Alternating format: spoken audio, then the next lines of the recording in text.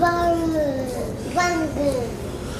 morning, Rabotai. Welcome to Breakfast and the Class. Breakfast and the Class today is dedicated in loving memory of Moshe Dava, Alav Shalom, Lilu Nishmat Moshe Ben Gilsom, sponsored by his wife Yvette and children, and the week of Kobru sponsored by James Haddad in honor of Rabbi Farhi's legendary dance moves on full display at the Saeed and Haddad wedding. I'm not sure how many more people need to hear about these dance moves, but we'll take it until today is, I think, the last day. People find out of my alter ego, Shlomo Michael Jackson Farhi. Okay, let's settle in. Of course, as well, it breaks our heart to dedicate today's Breakfast in the Class also to the soul and neshama of Yaakov Yisrael ben Tamar Malka Alav Shalom, who yesterday passed away. He was 6 years old. Who passed away yesterday. The funeral was yesterday in Brooklyn, and they took him to Eretz Yisrael, the Har HaMenuchot. It's very, very tough. So, my friends, today's words of Torah should be an Ilui Neshama for him, and should bring comfort to his two tzaddikim of parents that he has, Rafael and Tamar Farhi. Yibadel Haim Tovim Arukim. They should be zochet to long life and health and happiness with their family. If anyone would like as well, there is a page that we have set up to help the family take care of the responsibilities, the financial responsibilities of the burial and of the associated costs and the financial difficulties they're going with, having been for more than 3 months father and mother together with their child every single day in the hospital. 6 years, I think he turned 6. Okay. Ruach Adonai tenicheu began Eden. Our Torah, which guides us and leads us in the best of times and in the worst of times, shares a magnificent idea. It says Bamidbar, when the Jewish people got into the desert, Hashem commands Moshe Rabbeinu to raise Se'u et Rosh, to count the heads of the Jewish people. And it's an interesting thing, this idea of counting. And the reason why it's so interesting is because it seems as if there's a paradox. When you count the Jews, we know that that's a problem. You're not supposed to count the Jews. In fact, it's such a problem to count the Jews that we need to devise a mechanism by which someone could count the Jews without there becoming an issue, a plague, a punishment.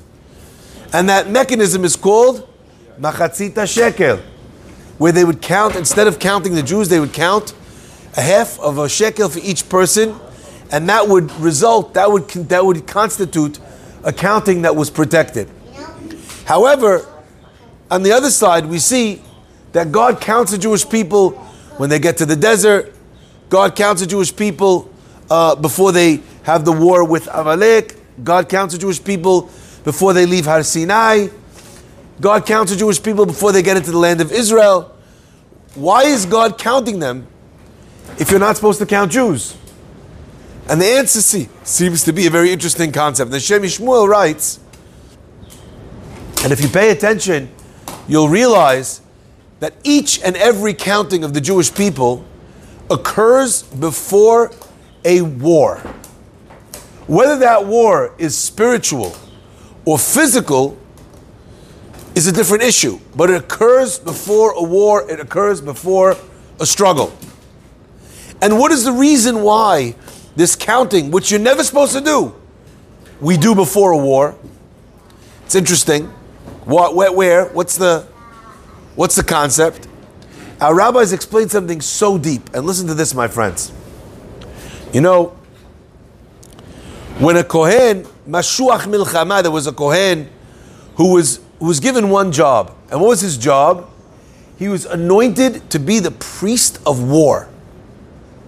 He was the anointed priest for war. Now, before the Jewish people would go out to fight, he would gather them together and he would say, "Listen, O Israel, do not fear as you go into battle. Al tirav al techat.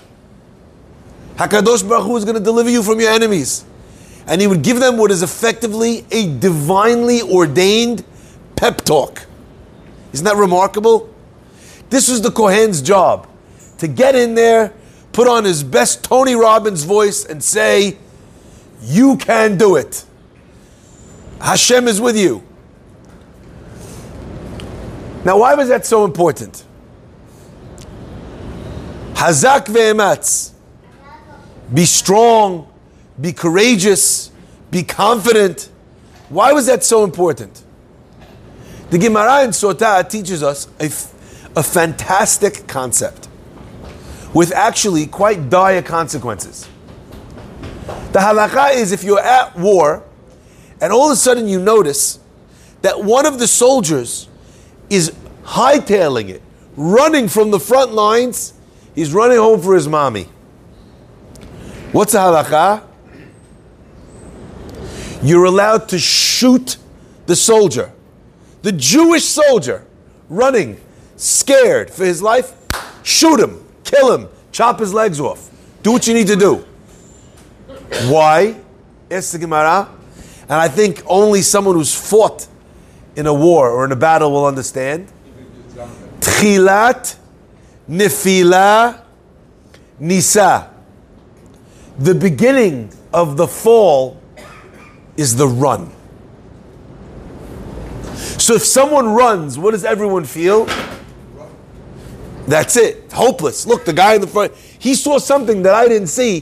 He knows something I don't know. We all better turn and run. You know what happens? Everyone turns and runs. The war is lost. They're firing into your backs. You're not defending the position. Everyone's dead. If anyone runs, everyone's dead. Tchilat, nefila, nisa. The beginning of the fall is the turn, is the run.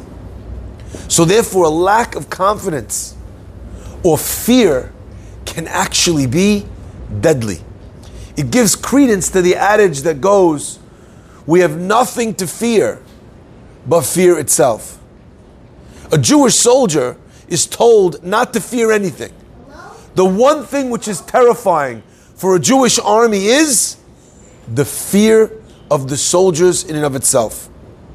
So therefore, even though we never want to count Jews because we're worried about the ramifications, there's something which is so important that we have to brave those ramifications. Let me give you an example. Chemotherapy, I don't know if you know, is a disaster for the human body. It poisons the body from the inside out. It lowers a human being's strength.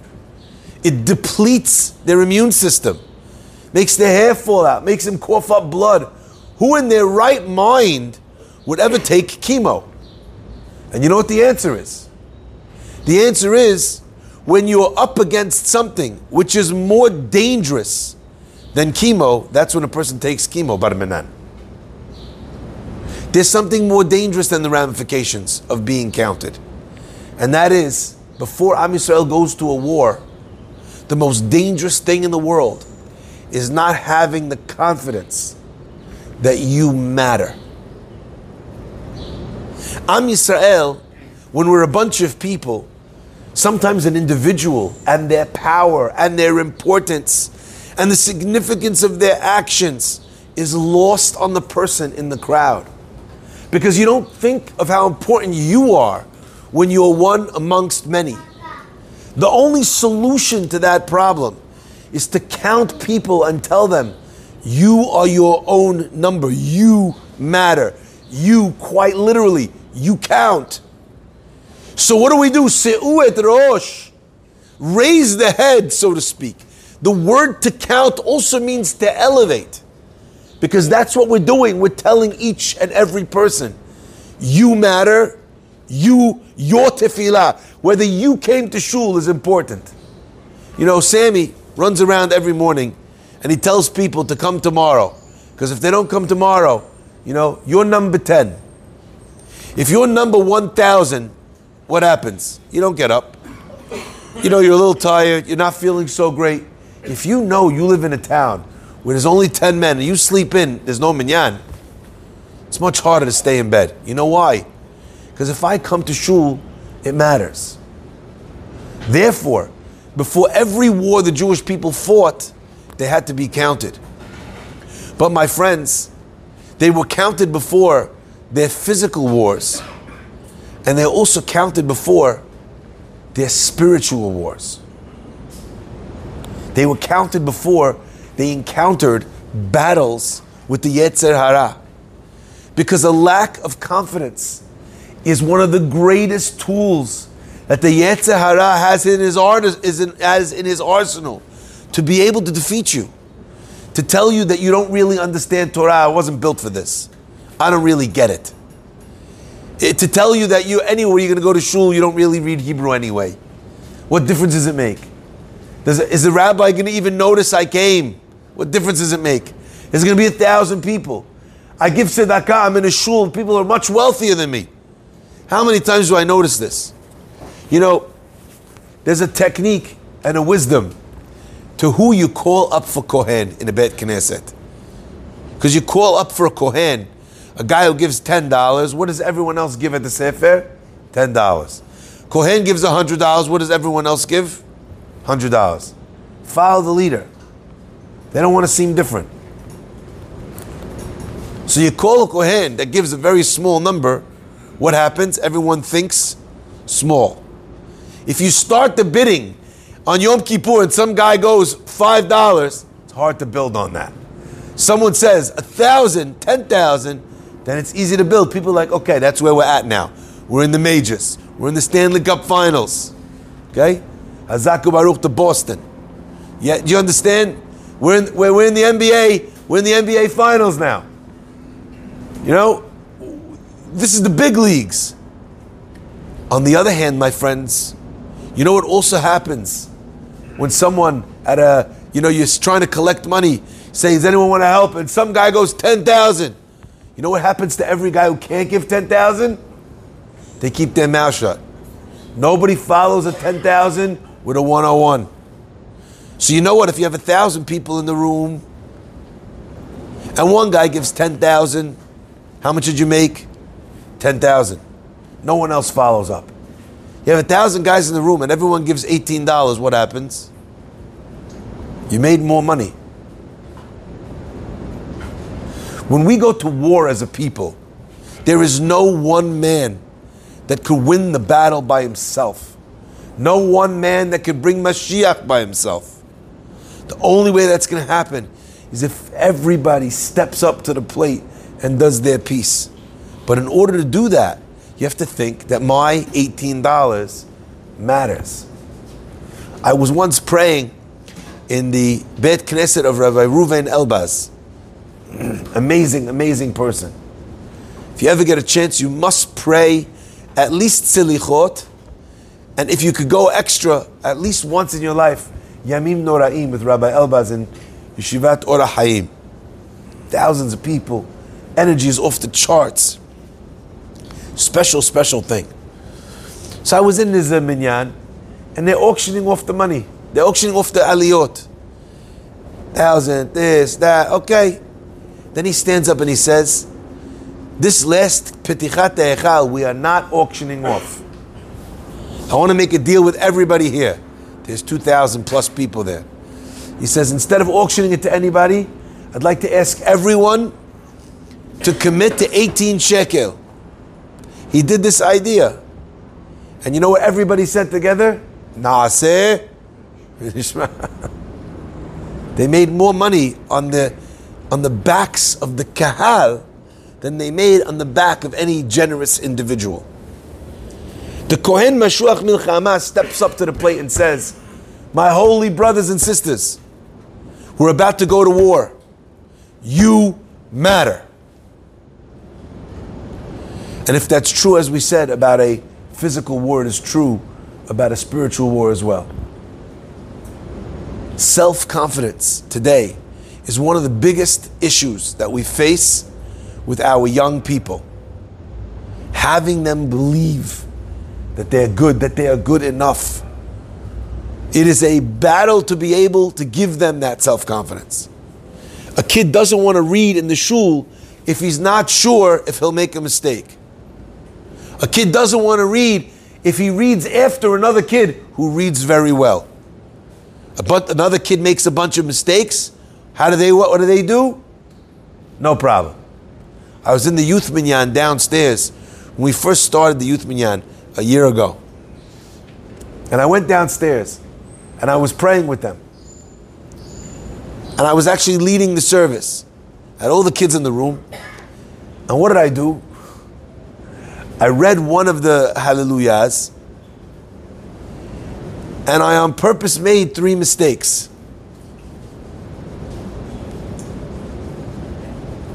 And I'd already prayed the first minyan, so I was able to talk at that point.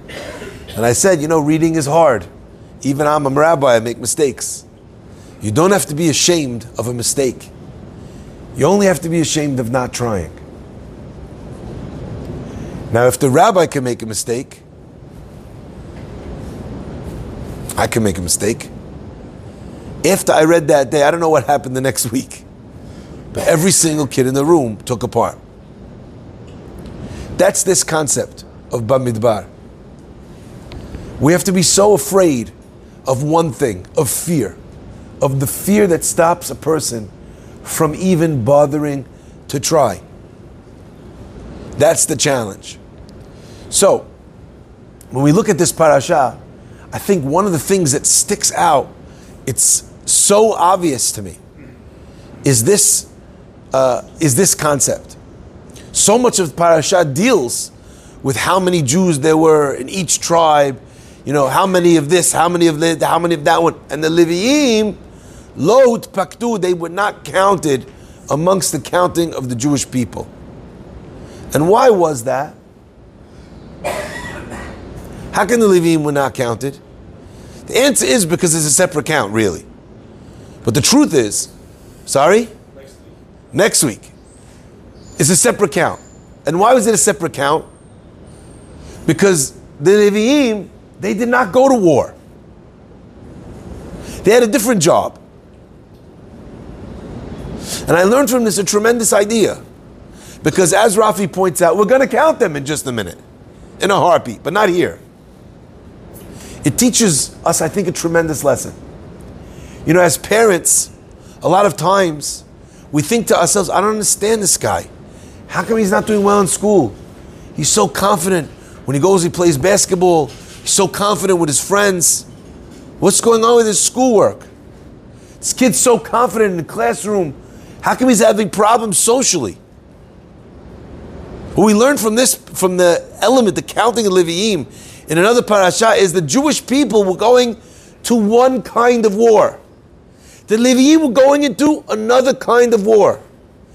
Each challenge and each difficulty has its own confidence reservoir, has its own fear challenge. I'm not afraid of a lot of things. I'm a pretty confident person. I'm not afraid to do most things, but there will be areas within which I'm very afraid. Why am I very afraid about those things? Because in that area, I'm unsure of myself. I lack the confidence. Counting the Leviim separately teaches us that we need to look at our children, at our wives, and even at ourselves as people who don't have monolithic confidence tanks. A single reservoir that works for everything. Sometimes you could cross-draw, but there will be things in which a person is very unsure about. I remember speaking to a big Talmid Chacham. This guy, when he gives halachic rulings, he doesn't hesitate. He doesn't stammer. He's absolutely sure matters of life or death, no problem. The minute the man needs to speak publicly, his knees are shaking. It's not the same thing. It's another thing. I don't know. I ask why. You have only the most intelligent things to say. What are you worried about? I don't know. And we get upset sometimes with others. And we tell them, it's illogical. You don't make sense. Just do this, just try this, you'll be great. It upsets us. But my friends, you're looking for a logical reason for something which isn't logical at all. Fear is not a logical thing. It's something actually which is in many ways rooted far deeper than our than our intellectual, and in many ways even our emotional needs. If I asked you which feeling, which emotion runs the deepest in a human being, most people would think it is love. But when you find a person who loves someone deeply but is afraid to commit, what are you witnessing? You're witnessing that sometimes fear runs deeper than love. And if you think that that is something which is only relevant before a relationship begins, think again. When we don't let ourselves be vulnerable with our partners, when we have a secret from our wife or husband or children, something we're embarrassed about, we didn't do correctly, we were a little petty, we did something that maybe we wouldn't be so proud of if people knew. That fear is stopping us from getting the support that we need, and in some ways getting the support to fix something that we kind of wish we didn't do or weren't like. So you have an anger issue and you blame it on everything in the world. That's a person's fear of vulnerability. It's a fear of the way you'll see me. It's a fear of a crack, a chink in the armor of perfection. That fear it's holding you back from love.